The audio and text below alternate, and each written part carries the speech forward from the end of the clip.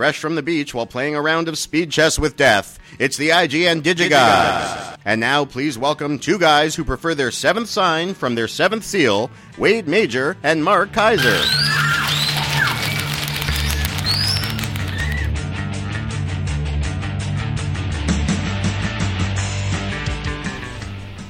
Yeah, that's from, let's, Corey, who sent that in?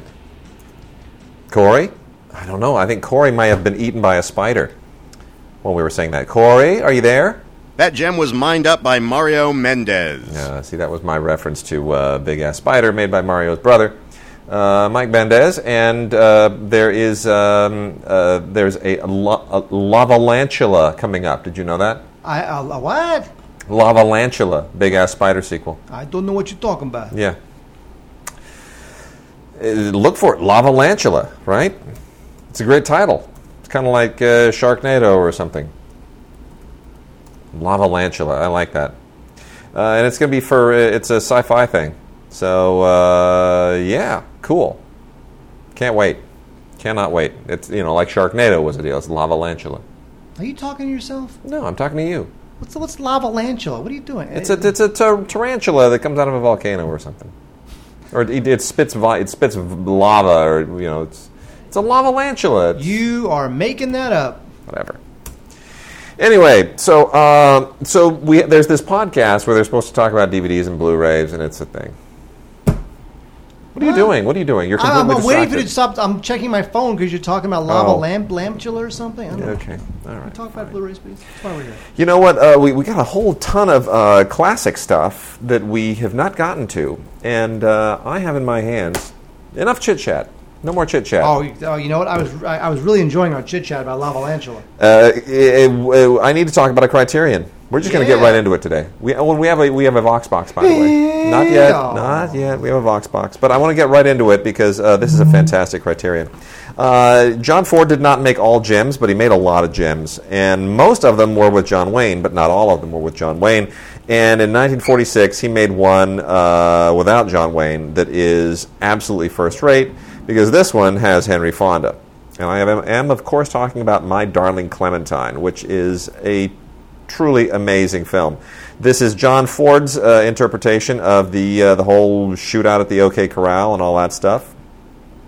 And Henry Fonda, of course, plays, now that Mark has left the room, he plays Mark's idol. And as we all know, Mark's hero of all time is Mark. Oh, Mark, you're not here to answer the question. Well, see. Wait, I was getting some iced tea. See, there you go. I'm back. I was getting iced tea. Sorry. You're getting iced tea. Okay. Who's your favorite figure of all time in history? In history? In history. You love this dude. You love him and all of his... Did you want me to say Wyatt Earp? Yes. I don't know if he's my favorite in history. He is. But I have heard a lot about Wyatt Earp. Well, Henry Fonda plays Wyatt Earp in My Darling Clementine. Well, he was a lot older than... Wyatt Earp was a young man. Yeah. Part of Wyatt Earp's legend, the reason why he was such a legend is that even after all of this, he was like one of the only really popular, really well-known frontier sheriffs who never got shot. Well, anyway, the whole OK Corral thing has been done in so many movies. It's been done so many times in movies. And everybody thinks they're doing the definitive one. Yeah, but you know what? My Darling Clementine, I've seen the James Garner bit and Shootout at the OK Corral, and obviously I've seen Tombstone, and I've seen Wyatt Earp, and I've seen this. So I've seen like every movie on this. I've even seen the Star Trek episode, Spectre of the Gun. Yeah, Spectre of the Gun, damn right. Which is probably closer to the truth than any of the others, because Chekhov really did get shot. He really did. That really happened. Look, plenty of people got shot in the gunfight, except for Wyatt. But this is such a great film. It's just such a great film. It just feels right. Even if it's historically not right, it just feels right. And it's beautifully made. It's just John Ford doing his very, very best. And Victor Mature is a great Doc Holliday. I mean, he's right up there with the best. And tons of special features on this thing, including a new video essay by a Ford scholar named Tag Gallagher, a great audio commentary with Joe McBride, who is you never knew Joe because he was well gone from LAFCA when you joined, but we interviewed Joe in our documentary Schlock. And Joe is just a scholar and a gentleman, and I love him to death. He's wonderful, and the commentary is just classic Joe McBride, very low-key, but loaded with all those facts that Joe carries around in his head, and it's just does a beautiful job. You know what's amazing about the gunfight? Huh. It's not just the gunfight, but the aftermath. Yes, exactly. Because the aftermath, two of Wyatt's brothers were murdered. Yeah. Right? And then after the brothers are murdered, Wyatt goes on what is now called the Vendetta Ride, and he goes and tries to find the Clantons and what I forgot his name, Stillwell or something like that, who committed the murders. Yeah. So you've got the gunfight, you've got the murder after the gunfight of Wyatt's brother, and then you've got Wyatt seeking revenge in the Vendetta Ride. Yep. So it's a lot of great stuff going on, that whole little pocket of time. Well, there's great stuff here. You get a radio adaptation from 1947 with Henry Fonda. You get some NBC television reports from 63 and 75 about Tombstone and Monument Valley. You also get a comparison on here, a restoration comparison, which is great. This is just wonderful. And the thing that's important to remember is this is a 4K transfer. So it's just absolutely fantastic. It's beautiful. It is an uncompressed mono soundtrack. It's just the whole thing is absolutely fantastic, and it just doesn't get any better than My Darling Clementine. It's one of the great westerns of all time, and John Ford at his very best, Henry Fonda at his very, very best. So really, really good stuff. And then also an interesting little, as far as classic movie tidbit that we have here, Bill Morrison, Collected Works, 1996 to 2013. Bill Morrison is an experimental filmmaker, and you probably are not that familiar with him. Most people weren't until he made Decasia, which is this weird experimental film work with like decaying film. And that kind of put him on the map. He is certainly now considered one of the preeminent experimental filmmakers. He's one of the few that does not offend me.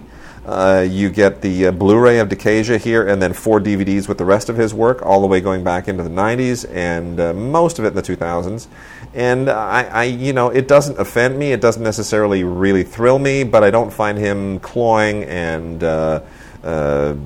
He doesn't have that thing that experimental filmmakers usually have, where he's just completely consumed with his own self-importance, and he's really just trying to do interesting work, and it's much of it is really diverting. So other stuff here includes Light is Calling from 2004, which is just a brief little 8-minute thing that's pretty interesting.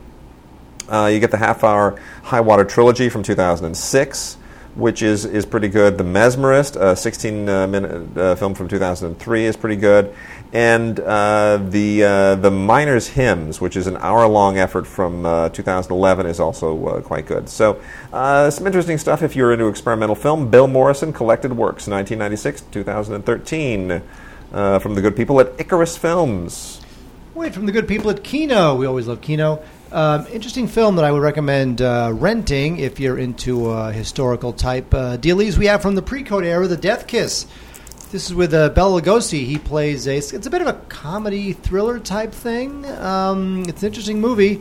It's Bela Lugosi plays he's a studio head, and one of the actors in one of his movies is killed while filming the very last scene of the movie, and the suspects are 3 women. So the screenwriter decides to take it upon himself to find out who killed this actor, and it's fun. It's a fun little movie. It's a mystery, and it keeps you guessing until the very end. And Bela Lugosi and a couple of the actors in here had just come from Dracula, which was released, I believe, the previous year. So they all sort of reunited for this like low budget little lark called The Death Kiss. And it's great. And Kino, of course, completely respects the original elements. It's a 35mm restoration.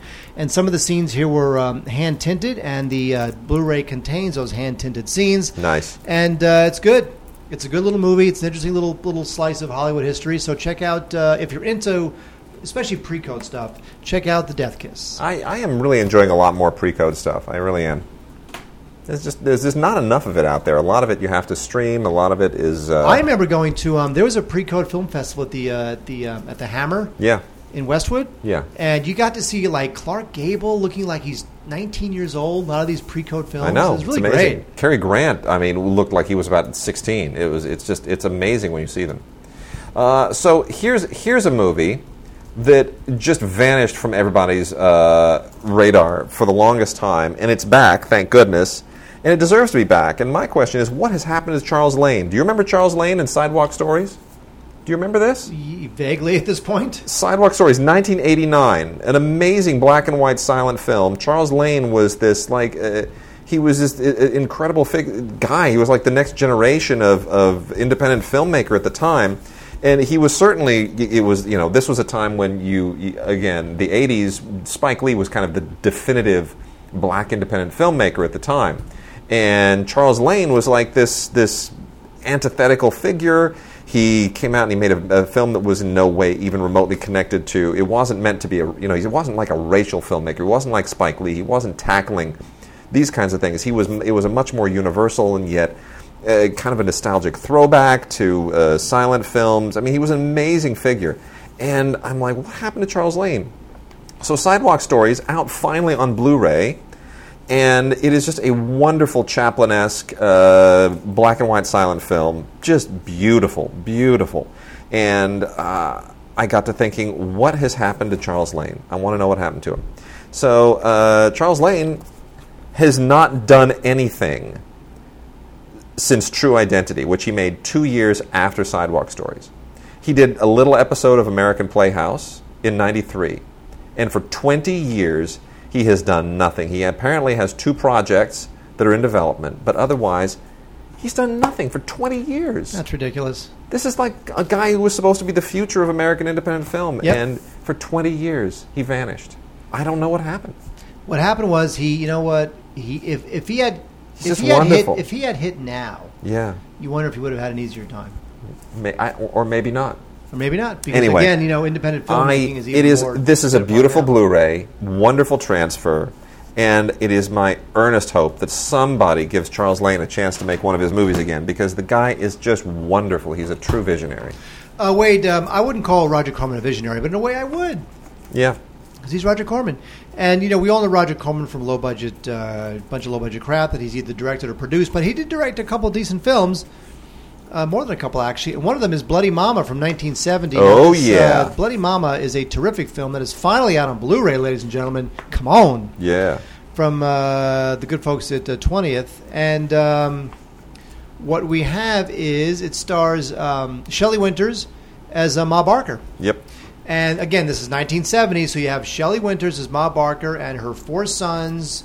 They decide to leave the Ozarks and go on a killing spree in Depression era, during the Depression era. Mm-hmm. And again, 1970, so you got one of her sons is played by an actor you may have heard of, Robert De Niro. And also Bruce Dern shows up. Bruce Dern, of course, nominated for an Oscar last year for Nebraska. He plays this guy who kind of comes into the story and then leaves. But still, it's a terrific film. Corman's got a lot of energy. It's all low budget, but it's just a lot of style. And Shelley Winters is great because when you don't have a budget, what you need is like really flamboyant actors who just own their roles. And Shelley Winters is nothing if not an actress who always owned her roles. And it's good. It's a good little movie. It's a little piece of independent filmmaking history. Bloody Mama.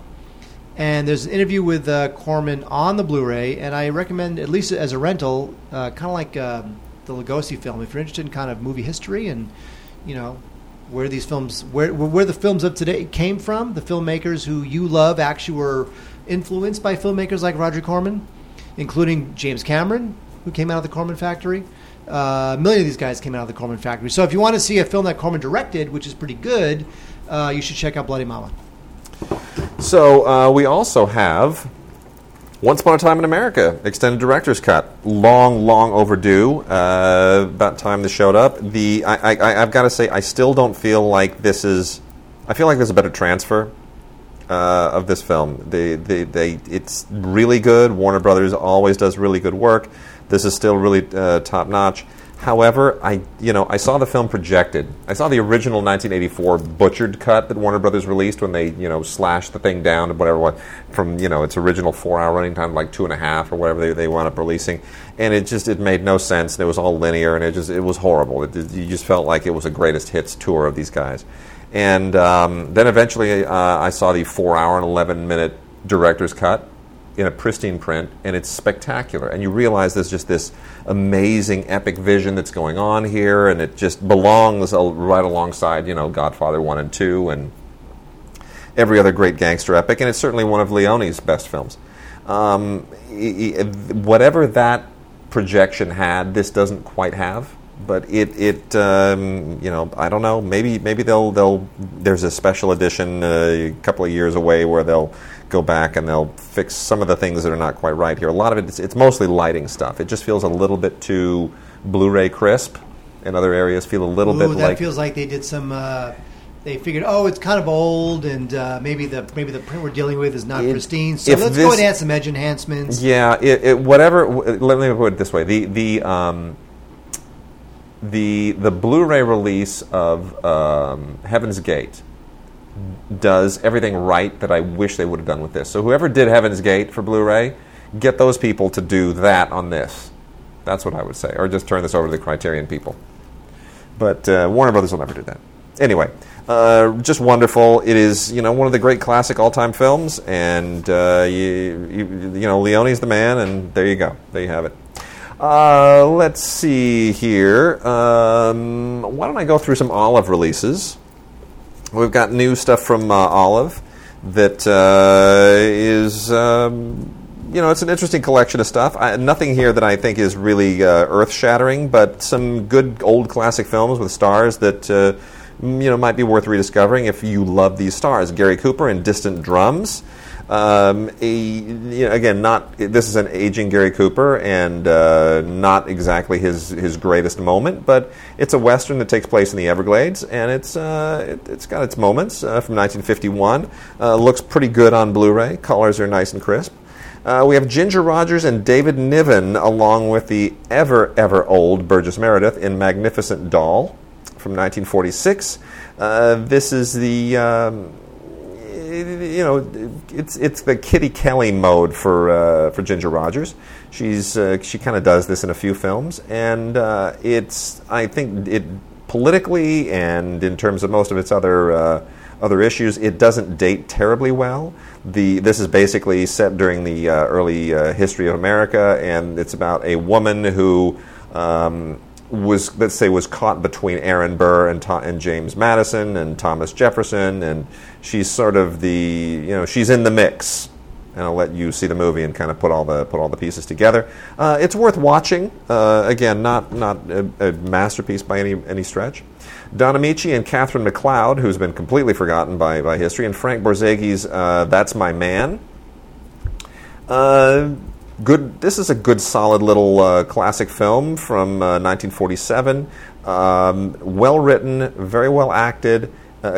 But for whatever reason, I don't really know why Catherine McLeod just sort of vanished from everybody's radar. I mean, this got a lot of attention at the time, got some Oscar nominations, and their chemistry is wonderful. Don Amici basically plays this bookkeeper with aspirations to be a racehorse maven. And as far as movies with a racing theme, I mean, it's certainly one of the better ones. So I don't know why it doesn't kind of vanished. And then Catherine McLeod also shows up in I've Always Loved You with Philip Dorn and William Carter. This is even more forgotten than the last one. This is from 1946, also directed by Frank Borzage, and it's about Philip Dorn plays this really famous conductor. And Catherine McLeod is the woman that he just cannot let go of. He's just obsessed with her. And I don't know if naming him Leopold was meant to reference Leopold Stokowski, but there certainly seems to be a little wink and nudge, because Stokowski was kind of this amazingly powerful maestro figure. Anyway. And Arthur Rubinstein plays the musical pieces in this, and Arthur Rubinstein, one of the great piano virtuosos of all time. So you definitely want to get this for the music, I would say. Just for the music alone, you want to check it out. And then a little bit more on the camp side is the very enjoyable High School Confidential, which stars Russ Tamblyn of West Side Story fame, father of Amber Tamblyn. And this is, Russ Tamblyn, apart from West Side Story, made a lot of really cheesy stuff. And this is one of them, but this is not bad cheesy. This is just delightful cheesy. The whole juvenile delinquent thing from the 1950s is just so much fun. And Russ Tamblyn is such a campy guy. I don't know if he intended to. Jackie Coogan shows up in this as a drug kingpin. The whole thing is just really, really fun. And you even get some Jerry Lee Lewis music in this. So I would say knock yourselves out. It's a lot of fun. High School Confidential, one of the better juvenile delinquent movies of the 1950s. Well, I like Reefer Madness. You know what? Good double feature. Reefer Madness should be on the shorts bill ahead of this. Well, you can do that, or you can have a triple feature. Yes. Of Snow White and the Seven Dwarfs. Oh yeah. Cinderella. Yes. And now, yay! Diamond Edition. Finally. Sleeping Beauty. Sleeping Beauty from 1959. This obviously is it's a classic. Sleeping Beauty. It's a beautiful film. It was shot in 70. Mm-hmm. So it's a widescreen film. It's a beautiful film. The Tchaikovsky score is, of course, unforgettable, and it's just great. I mean, it took them. This, of course, is while Walt Disney was alive, and he had a lot of input into it. This movie came out in '59. It was pretty much. It took almost 10 years to make, because again, everything was hand drawn. In fact, this film was, I believe, the last, not the second to last, but I think the last Disney film where even the cells were drawn by hand. Because normally what they would do is they would draw things on paper, and then they would transfer and then they'd be redrawn on cells, on like the plastic. I don't know what they call it, whatever cells. Yeah. After Sleeping Beauty, that was all done in another process that was less labor intensive. Yeah. But Sleeping Beauty was the last one where not only was each frame drawn on paper as a reference, but they were also drawn on the hand cells. Do you think that the reason this is being released now has anything to do with Angelina Jolie in basically playing? The thing is that if do you think that's a coincidence that they're? You know what I'm going to say? It's not a coincidence, because if it was, if they were really being mercenary about it, they would have done it a few months ago. Yeah, true. You know what I mean? Now it's like you kind of look at, that's right. She's the one with Angelina Jolie. Yeah. So I'm not sure about that, but I will say that it looks beautiful. It's got a lot of great extras. It's got like all these deleted scenes, 3 deleted scenes, which is great. I just think this thing is a total must-buy, especially if you have kids. So I would go ahead and check out the Diamond editions of all 3. Snow White and Cinderella and Sleeping Beauty. They're just our absolute all-time classics. Sweet. All right, we got some manufacture-on-demand titles to talk about. Most of them are Warner Archive. We got one from 20th Century Fox, and this one I really is a pleasant surprise. A lot of the Fox stuff is kind of hit and miss. This is a Frank Tashlin title, and we love Frank Tashlin because Frank Tashlin was just so incredibly funny. Came out of animation and went on to do a lot of great Jerry Lewis movies, among others. And this is called The Lieutenant Wore Skirts. Not just wore a skirt. The Lieutenant wore skirts.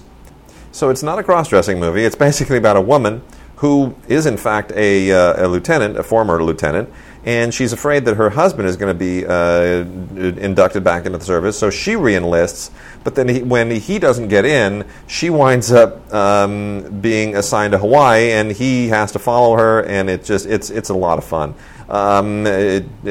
Great cast here. Rita Moreno, Rick Jason, who I've always enjoyed, Les Tremayne, Alice Reinhart. This is really fun. And, of course, the 2 leads, Tom Ewell and Sherry North. Sherry North, not really on anybody's radar anymore, was really wonderful at the time. And so was Tom Ewell. So, they've kind of vanished, and they're not really names anymore, and, as a result, the movie kind of fell off the radar. But it's worth rediscovering just because Frank Tashlin is just... He has such a light touch. It's a wonderful light touch, and that's really a nice surprise. And then from the great people at the Warner Archive Collection, who we continue to be just enthralled by, we have once again, Mark, Russ Tamblyn. What? Russ Tamblyn in another one of his very, very memorable parts. This is a super young Russ Tamblyn, by the way. I mean, shockingly young. And this is from an Allied Artists film called The Young Guns. Young Guns we always associate with the more recent films, Emilio Estevez and all the rest of them in the Young Guns, but this is the original Young Guns. And Tamblyn is not really campy here. I kind of enjoy this. It's nice to see where he came from. This is one of those seminal youth films that sort of helped start the ball rolling on that whole youth movement of the 50s. And the most interesting thing here is it's directed by Albert Band, who, of course, Albert Band went on to become this, independent fixture, this name associated with B-movies and exploitation films and, independent films. And then here we also have, look who stars in this movie. Mark, who's the star of this movie? Russ Tamblyn? It's a Russ Tamblyn day. Wow. This is less interesting, I think. This is Son of a Gunfighter, and the pun of the title I almost think I enjoy the pun of the title. Son of a Gunfighter. Fairly routine Western here. Again, this is primarily for Russ Tamblyn fans. I think Young Guns is a better movie, but if you're a Russ Tamblyn fan, you'll enjoy this. Fernando Rey is fun to watch in this as well. Moving quickly through these, let's see. Then we also have, before I get to the really important stuff, The Lusty Men, which is just great because it's, who the lusty men are here? Russ Tamblyn? Well, Robert Mitchum is always lusty. And Arthur Kennedy is always lusty. So Arthur Kennedy and Robert Mitchum are the lusty men. I mean, it's just great. And who are they lusting after? Russ Tamblyn. No, we're done with Russ Tamblyn. They're lusting after Susan Hayward, who's just great. And I love Susan Hayward, always love Susan Hayward. This is directed by Nicholas Ray, who, of course, did Rebel Without a Cause and many other fine films. And this is a rodeo story. And if you're going to be a lusty man, you might as well be a lusty man who wrestles cows and rides horses and does all that kind of stuff. Anyway, Susan Hayward is just fantastic in this. She's married to Arthur Kennedy, and hey Wade. Yes, Russ Tamblyn. Thank you. Very funny. And it's just a really good rodeo story. It's just it's a lot of fun. It's a lot of fun. I always enjoy really good rodeo stuff. And then the films I really want to talk about are the two versions of the Desert Song. There is the original Desert Song and then the new Desert Song, both of them in glorious Technicolor. The first one with Dennis Morgan and Irene Manning, and then the somewhat more famous one, the new Desert Song with Kathryn Grayson and Gordon MacRae. You know what? Both of these are, I think, really worth checking out. The Sigmund Romberg, Oscar Hammerstein light musical, light opera, operetta, whatever you want to call it, from 1926, is really very little known today. Most people have completely forgotten about it. I used to listen to this score when I was growing up over and over and over because I had this compilation set of records, LPs. No, of LPs when I was growing up that were all, light operas and operettas and classic stuff because my parents were really into that, and I fell in love with all these things. And this was one of my favorites. And I think the 1953 film, the later one, is certainly one of is the better of the two, the more enjoyable. But I love them both. I watch them back to back, and they're just great. They're really, really delightful. And I have another story about this too. One reason why I am particularly fond of this remake, the producer of the 1953 film was one of my old professors, Rudy Fair. Rudy Fair, one of the great editors of all time.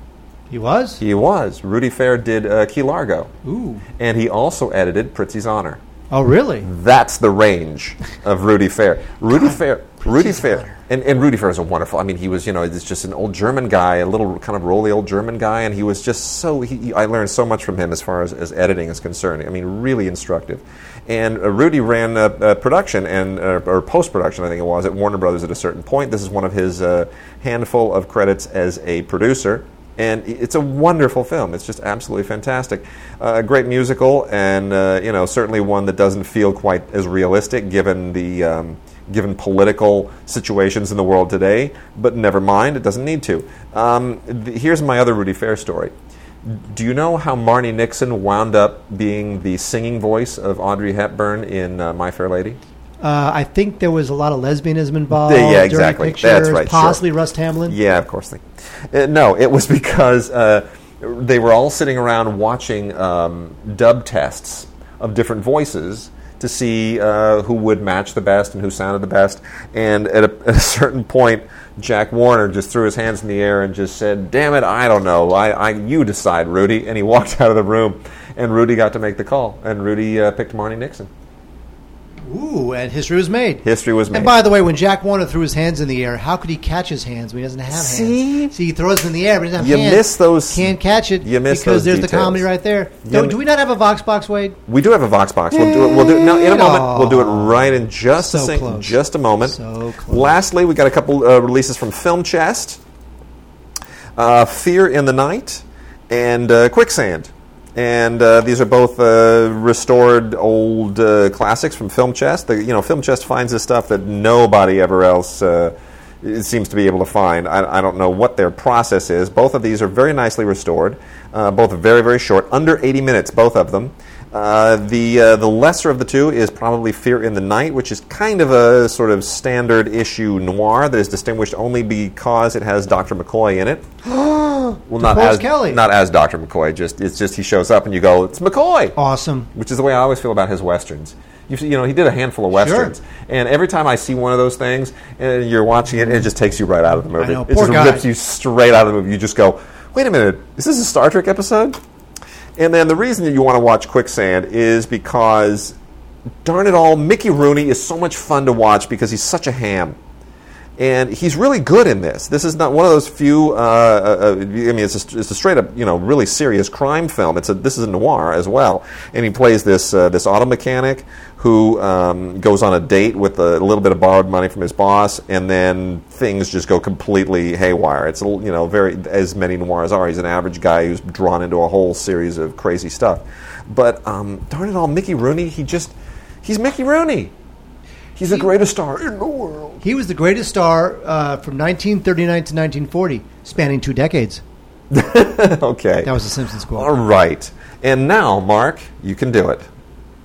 Really? Do it. me.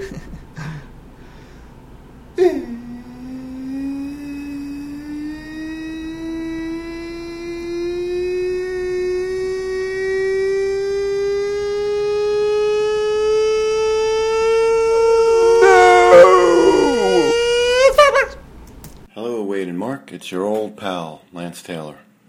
2 questions for you today. 1492, Conquest of Paradise, the early 90s Ridley Scott film. Where the hell is that movie? I mean, where is it on Blu-ray or DVD? I don't think it's ever been released on DVD in America. I've never seen it available, and certainly not the Blu-ray is available, so what's the deal with that? Also, any word on Star Trek Deep Space Nine heading to Blu-ray? I've checked online and I really can't find anything indicating when that might be, if it'll be. I hope it will be, by the way. And also Star Trek Voyager, ditto for that. So what do you have for me, guys? And remember, for all of your tailoring and lancing needs, Okay. Yes, all your lancing and tailoring needs. Where'd my microphone go? Oh, there it is. There's my microphone. This is how professional we are. So Lance, oddly enough, Lance asks about all Paramount titles, which is interesting. As far as the Deep Space Nine and Voyager stuff, that will eventually come out on Blu-ray. Paramount has no answers for any of that stuff. There's obviously a timetable. They obviously know that they think certain titles have more juice on Blu-ray or whatever than others. And so I guess once we get all of the... because they're now basically doing the what was the first the thing with the other Star Trek series, the last one that they did. You mean the one with Scott Bakula? Yeah, what was that? It was Star Trek. Whatever that thing. The first ship that goes. Exactly. Zoom. Well, anyway, we're doing Next Generation slowly but surely, and then the Scott Bakula thing we're doing, and then I guess the other stuff. Enterprise. Enterprise. Yeah. There is, First Contact kept coming to my head. Oh, I knew that movie. wasn't right. So anyway, I guess they have their own timetable. 1492 is the most interesting omission there is. And here's the thing with 1492. Nobody really has a straight-up answer on that, other than the fact that the film really tanked. And nobody really wants to do much with it. Yeah, but look at like Kingdom of Heaven. I mean, they went nuts on that 75 times on Blu-ray and DVD. I know. Well, 1492 didn't really. It was a huge underperformer, and as we all know with Paramount, they really don't care about their library. They really don't. Once something is 6 months old, they like turn it over to Warner Brothers and say, "Here, you exploit it." There's really no interest over there in anything other than Transformers and who knows whatever else. And 1492 just is not on their radar. I think that's something that may wind up being a Warner Brothers handled thing, because Warner Brothers is doing a lot of the work on the Paramount library titles that Paramount just refuses to do. So I would suspect that the people at Warner Brothers are like, they're not doing anything with this, let's run with it. So you have to wait for the Warner Brothers people to help the Paramount people out, because the culture at Paramount is anti-library these days. And that's even a film that's not that old. It's from the 90s. It's I just think it's off their radar, and that's the same reason it's not on DVD. It really is a tremendous omission. I did the press junket for that thing. I remember it really, really well. I remember sitting around and telling some very funny jokes with Depardieu in French that nobody other than the screenwriter understood, because she's also French. And it was a really fun press junket. Well, that was a really fun junket. And a good film, too. Not the greatest film, but a good film. Well, if you remember, there was another Columbus film that came out around the same time. Yes, that was the Brando thing. No, it wasn't. No, it was the right. Hang on, don't stop the recording. No, it's the Dino De Laurentiis produced thing. Yes, which was what was it called? It had George Corofis playing. Columbus. Hang on, I can't even we're remember getting the title there. of it. Don't stop the recording. Start talking. It was probably just Christopher Columbus. It could have been. Whatever it was. Anyway, that was dreadful. 1492 was the better film. But Depardieu speaking English kind of sabotaged it a little bit, I think. Anyway, I'm trying to find the. But it really is. It's like people ask that all the time, and it's interesting. We have a new thread on the Facebook page about movies that are on. What are your favorite movies that you wish come out on Blu-ray soon? What are the best films that are not yet out on Blu-ray? And I think it's time we might do a Why the Hell Isn't It on Blu-ray? Remember our old poll, Why the Hell Isn't It on DVD? Might be time to do that. Ooh, we haven't done that in years. I haven't done that in years. And really, it's true. 1492 is right up there. I mean, that is just a glaring omission. And I love the music. I'm a huge Vangelis nut.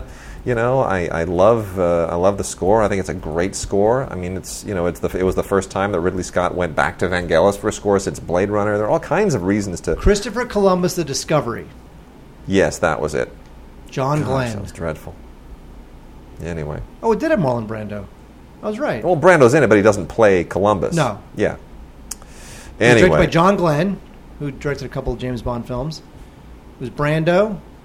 Oh, that's right. Brando played Torquemada, the one who sort of sends him on his way. Yeah. And then Tom Selleck was in it for some reason, playing King Ferdinand. And George Coraface played. Who was supposed to be Chris Baby. His career just got burned. Coraface, however you pronounce it. He was supposed to be the star. It can't be Coraface. There's no way. Well, he's Greek. He was supposed he's Greek. to. He's so Greek. It might be Coraface. So he was supposed to be the star of Nostromo, David Lean's final film. Really? And then David Lean died.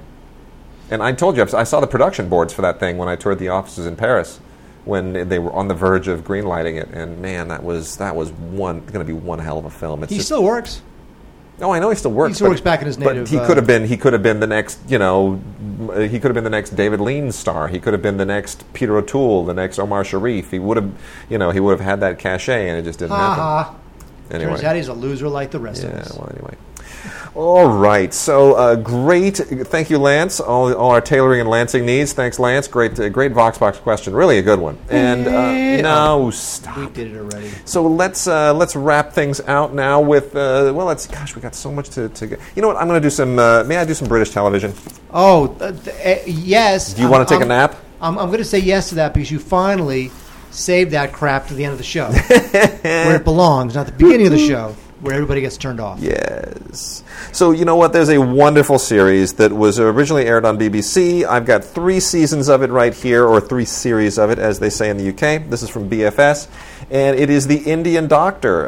This is really a terrific show. This is from the mid-'90s, and it takes place in the 1960s when a lot of Indian doctors were part of this kind of emigration when they came to the UK because they needed doctors, and the health minister in the UK kind of put the call out, and so these Indians, a lot of these Indian doctors, they go to try to find themselves work in the UK, and that's basically what this is. He winds up in this coal mining town in Wales, and it's a little bit of a fish out of water, but it's lovely, and it's really well acted. Sanjeev Bhaskar and Ayesha Darkar star in it as the doctor and his wife, and it is not like Green Acres. It is not like Green Eggs and Ham. It is not like Northern Exposure, even though there's a little bit of a similarity to Northern Exposure. I mean, the plot is Northern Exposure-ish, but it's a lovely show. It's really fun. It's really well written. Some great acting. A lot of people who've become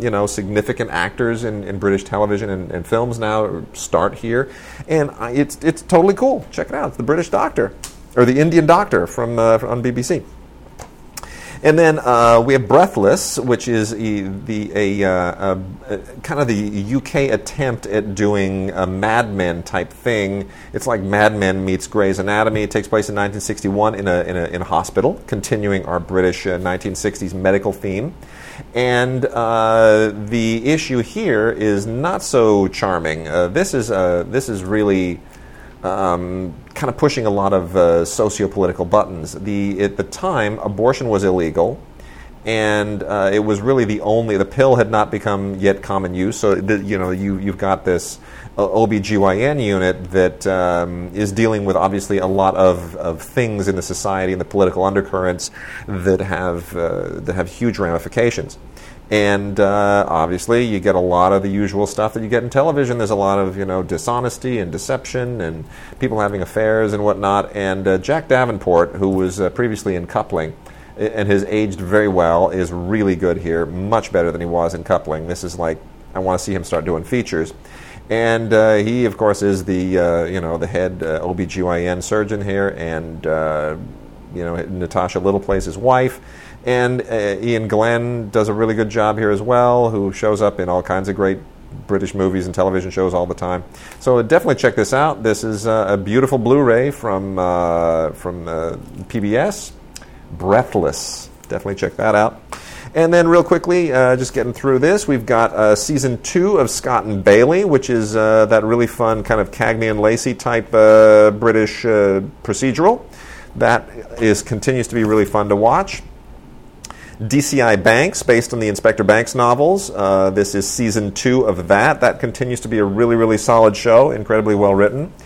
Season 1 of Father Brown, another one of these mystery-solving clerics. There are a lot of those in Father Dowling Mysteries is sort of the American version of that. Well, that was good. No. And, Cadfael, the medieval monk who solves crimes. There's a lot of these. Medieval monk who solves crimes? Yeah. That just sounds horrible. It was Derek Jacobi. You saw that, didn't you, Cadfael? It's fantastic. No, I didn't. Why would I see that? Because there's no CSI stuff going on. There's no forensics. He's got to be, smart because it's medieval. Oh, stop. Anyway, Father Brown, Season 1. This is based on the books of G.K. Chesterton, so that's another fine British procedural. That's really fun. And Republic of Doyle, Season 2, which is another really, really good procedural. Continues to be a lot of fun to watch. Let's see. Here we go. Now we get into the real stuff. The Saint, Set 1. This is not the Roger Moore The Saint, obviously, nor is it the one from the 70s that followed it. This is 3 feature-length movies on 3 discs. Starring Simon Dutton, who I never realized ever played Simon Templar. I had no idea that Simon Dutton was one of the long line of people playing Simon Templar. Way better, obviously, than the horrible, horrible movie that starred that guy who played Batman and The Doors. What's his name? Jim Morrison. Val Kilmer. That guy. Yeah, let's not speak his name. No, this is from the late 80s. And honestly, why did they? Why, if I could just detour for a second, why did Val Kilmer even? He's not British. It was the worst movie ever. But the fact that an actor is not the same nationality as the character he's playing is not unique. No, it's a British character. It would be like if No, that's freaking not Brad true. Pitt played James Bond. Why not? No, it's wrong. Not wrong. Freaking You know what? wrong. Alfred Molina played Tevye. Look, okay, I can handle that. Okay, it's fine. Look, it would be like if they went and got like a British actor to play Abraham Lincoln. That's fine. Exactly. Or, Imagine that happening. Or if they got like a British actor to play Superman. Wow. Or Batman. That would never happen. Or In Spider-Man. years. Or Never Spider-Man. Never happen. Never It happen. just is wrong. It'd be horrible. When would that ever happen? In what world do you live in when that would ever happen?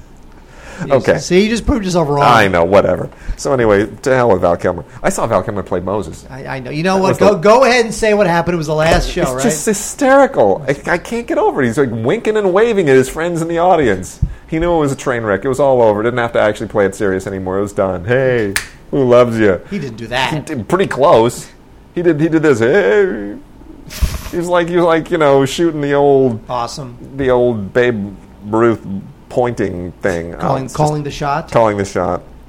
Anyway, that's enough of that. Okay, so he whose name will not be spoken anymore. Simon Dutton, really good actor. Never realized that he played Simon Templar because this was completely off my radar. So thanks to the people at Acorn, we now get the first set of this late 80s incarnation of the Saint, and it's really good. It might be the best version of it that I've seen since, obviously, Roger Moore.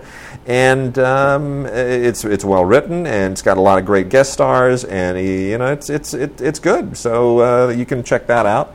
And then Doctor Who, Deep Breath, as we now enter the Peter Capaldi era of Doctor Who, and it's good. Capaldi's good, man. Have you been? I love him. He's great. He's really good. It's like he's reinvigorated. He's made Doctor Who again. Like it was this cavalcade of guys. Sorry, Wade. It's been this like 30, 40-year cavalcade of guys who are younger and cooler and hipper, and suddenly he's just badass. He's like a serious Doctor Who again. That's right. It's cool. Yep, he's great. It's back to the roots. So check it out. That's on Blu-ray from BBC, and really well written and totally solid. And Peter Capaldi just is. He brings gravitas, man. The guy is a heavyweight. He's just a great actor. And that's going to propel him to bigger things. You watch, when his run as Doctor Who is over in 4 or 5 years, however long he does it, you watch. He's going to start doing some big Hollywood stuff. He's going to win an Oscar. Like Peter Capaldi, you heard it here. Benedict Cumberbatch, he was Doctor Who. He was. And he was sure. And he's still Sherlock. And now look at him, he's disappeared. I'm going to tell you, he stands a very good chance of winning an Oscar for Best Actor. For Imitation this year. Game? Mm-hmm. He stands a very good chance. That thing is ripping it up. That came out of Toronto just with guns a-blazing. People loved it. Guns a-blazing. And then we also get The Great Train Robbery with Jim Broadbent and Luke Evans, a 2-disc British television production from Screen Yorkshire that's really, really solid. This is not about the Great Train Robbery that the American. That's not the Edwin Porter 1902. No, or the Sean Connery thing that we talked about a couple of weeks ago. The Michael Crichton directed. That incident. This takes place in 1963 when the Royal Mail train that runs from Glasgow to London got hijacked. And millions of dollars or millions of pounds were swiped. This is that event. And it's really well written. Jim Broadbent is terrific. The production value is fantastic. It's just really, really good. So that's worth checking out. Jim Broadbent can just do no wrong. And then lastly, a Three Pines mystery, Still Life.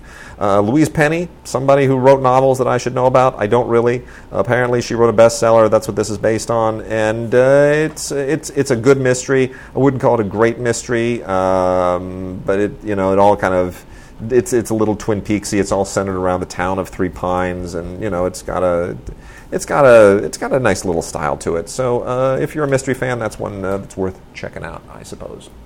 So Mark, shall we get into some television? Yes, we should, Wade. The All Wolverine right. collection. Can't say I watched all 5 of these. I did skim all of them, but and they're all varying degrees of quality and badassery. We have 5 movies here: Ultimate Wolverine versus the Hulk, Wolverine Origin, Wolverine X-Weapon, Wolverine versus Sabretooth, Wolverine versus Sabretooth Reborn. And, I have to say that I do like the fact that these movies are pretty intense. It's pretty violent, pretty intense. It's not like candy cartoon time that you get with some of the other, like, Spider-Man type comic. The thing with comic books nowadays that I don't read comic books anymore, but I do, like, sometimes I'll look and see. The artwork now in comic books is very, like, childish. Yeah. They're not, like, adult, badass. No. I want adult. I don't want, like, poppy comic books. I want Spider-Man to be badass. I agree with you. I want Wolverine to be badass all the time. I'm down with you. So that's why I do kind of appreciate these movies. So if you're into the Wolverine, check out the Wolverine collection from the good folks at Shout Factory. They're good. Bonus interviews with a bunch of guys who work at Marvel and who are involved in the making of these movies. So check it out. And then we have a bunch of stuff from Timeless. Timeless has a lot of great classic TV and primarily Western titles. And we have another super Western title coming up that we'll get to in just a moment. But the 6 seasons of A Haunting, I was like, a haunting? How is it? I'm a TV nerd. This should have been on my radar at some point. Never heard of this show. Never heard of this. You ever heard of this series, A Haunting? I have not. I haven't either. Totally, completely off my radar. 53 episodes. Timeless went and dug this thing up, and you know what? It's not bad. It's one of these. It's a documentary series, a little bit like In Search Of. Does that remember In Search Of? And you basically, I can sing the song if you like. Do it. Da, na, na, na, Thank you. Okay, enough. That's all I need to know. na, na, na. Okay, I was just testing. Fine. That was. Well, anyway, That was the song. So basically, this is like an anthology documentary series about hauntings, and you get pretty decent reenactments on most of these, and a lot of it you go bogus, and some of it you go, that's really interesting. I think I'd like to learn more about that. Anyway, it's pretty sharp if you're into that kind of stuff. This was a bit of a bigger deal in the 80s and 90s, these kinds of TV shows. But anyway, A Haunting, the television series, 6 seasons, 53 episodes. It's not bad. And then also from Timeless, we have NBC Western TV Legends. The Virginian, Wagon Train, Laredo, and Laramie, the premiere episodes of all 4 of them, which is meant to kind of bolster your interest in the series so that when they come out with complete seasons, you will want to buy all the complete seasons. So this is a little bit of a tease, but you know what? All 4 of these are really decent shows, and the Wagon Train obviously is the more important one because it directly inspired Star Trek. And then Once Upon a Starry Night is a Grizzly Adams adventure. It's Dan Haggerty is Grizzly Adams. Whatever happened to Dan Haggerty, by the way? Do we know? Dan Haggerty? Yeah. Oh, he did. Did he die? die? I think he died. I'll look that up right now. Yeah, find out. Just curious.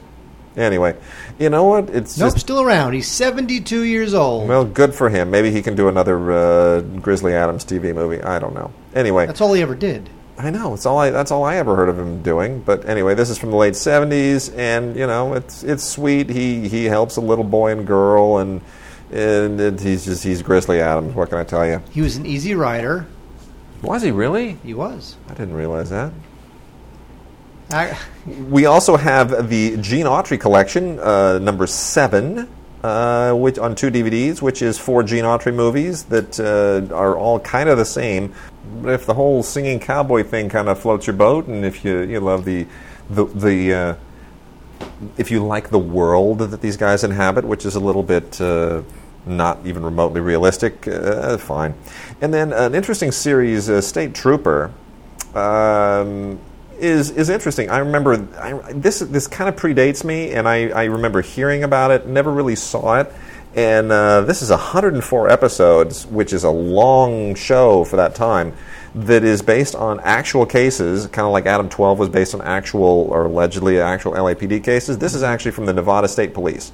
So they went and Dragnet was another one of those. That was the thing at the time, right? Let's go and find actual real cases and base it on it. Anyway, so you got a lot of crap going on for 104 episodes in Nevada, a place that's otherwise barren. A lot of junk going on there. But Rod Cameron plays the main officer here, the Nevada state trooper who has to go and fight crime in the Silver State. Dan Haggerty also shows up in this, and a lot of great guest stars, actually. I mean, Lee Van Cleef is in this, and Claude Akins. DeForest Kelley shows up again and takes you completely out of it, and you go, it's Dr. McCoy in Nevada. I thought he was in space. And Michael Landon and Richard Farnsworth, all the people who have kind of a Western pedigree from doing all those Western movies. And then lastly here, Mark, as long as we're on the Western thing, Daniel Boone, the complete series, 36 discs, 6 seasons, finally out from 20th. And this has been out before, but it was out in these little seasonal increments from another distributor who will not be named, and the transfers were not quite as spectacular as they should have been.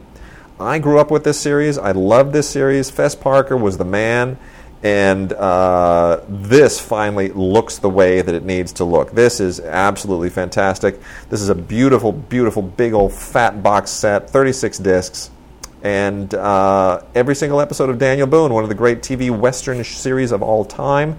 And I'm not going to sing the theme. I know you just sang the theme for In Search Of. I'm not going to sing the theme for Daniel Boone, but I will tell you this. Daniel Boone was a man. Yes, a big man. And he killed him in a bar when he was only 3. That show sucked. You didn't get the joke there. I'm mixing up Fess Parker songs. Davy Crockett and Daniel Boone.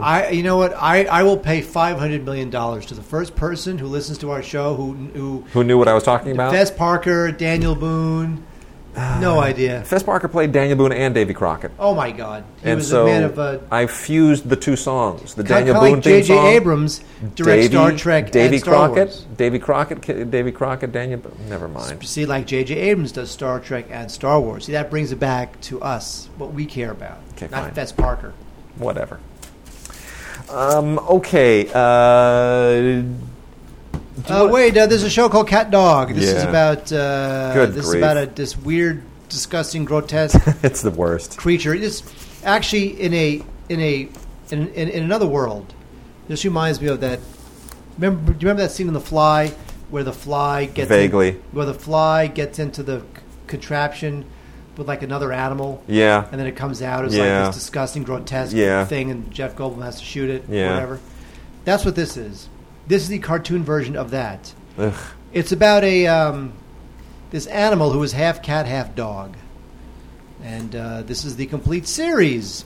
68 episodes on DVD. It's made for kids. It's got some jokes in there for the adults, at least from what I saw.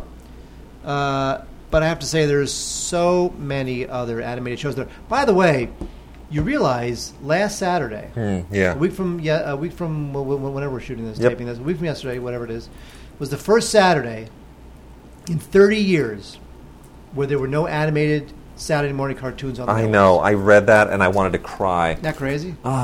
It's the worst. I think it'll come around again just for mercenary purposes. They'll find some show that'll be worth it on a Saturday morning. It's the worst. But yeah, you know why? Because viewers get their animated fix from 1,000 other outlets. It's a tragedy.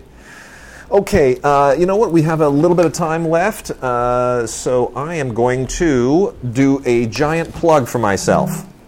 You're going to plug yourself? I'm going to plug myself. You know why? Because I got an audio commentary on a DVD, on a Blu-ray this week. Andy and I did the commentary for Nightcap, otherwise known as Merci pour le chocolat, another Claude Chabrol thriller from Cohen. Wait! We actually have a clip from that. Let's roll that. No, clip we don't right actually. My name's Wade Major, and I like movies, and this movie has people in it, and people are nice. Hi. So, did you really say that? I can't believe I you sure so did. Yes, I absolutely did. So anyway, the commentary is really amazing. Did I mention how amazing the commentary is? No, this was a really fun film to do. Cohen's Blu-ray of Nightcap, the Claude Chabrol thriller, otherwise known as Merci pour le chocolat. And this is one of the best roles you will ever see Isabelle Huppert in. Jacques Dutronc plays a concert pianist, but a fairly sickly concert pianist, who has remarried to Isabelle Huppert. I won't give you all the details on the actual... No, please wait. Give us all the details. Well, I won't give you all the details on how that the relationship and what... Anyway, she's a chocolate heiress. And that means that she's a crazy chocolate heiress. And you should be very careful if she wants to serve you hot chocolate because you don't know what's in it. And it's truly one of Claude Chabrol's most Hitchcockian thrillers. It's a lot of fun. It's really well written. The acting is great. Dutronc is fantastic. Isabelle Huppert is just the most lethal, cold-blooded, psychotic femme fatale you will ever see. She's so good at it. She's brilliant. You absolutely want to check it out. And we had a blast with that commentary. It's a lot of fun to talk about. A couple other Coen releases this week that are really worth checking out. The 30th anniversary edition of Favorites of the Moon by Otar Ayoseliani, which won I think it was a special jury prize or a grand jury prize, either one of the two, at the Venice Film Festival 30 years ago. It is a terrific comedy from 1984 and definitely worth watching, especially if you like Ayoseliani films. It's beautiful. And then my pick of the week, actually, even more than the one with our commentary, more than Nightcap, is Queen Margot, the 20th anniversary director's cut. I'm terribly, terribly sad that Patrice Chéreau has passed away, the director, and no longer able to do commentary work and whatnot. But this is just brilliant. The film was released in a hacked version, a chopped up version by the Weinsteins when it was released in the U.S.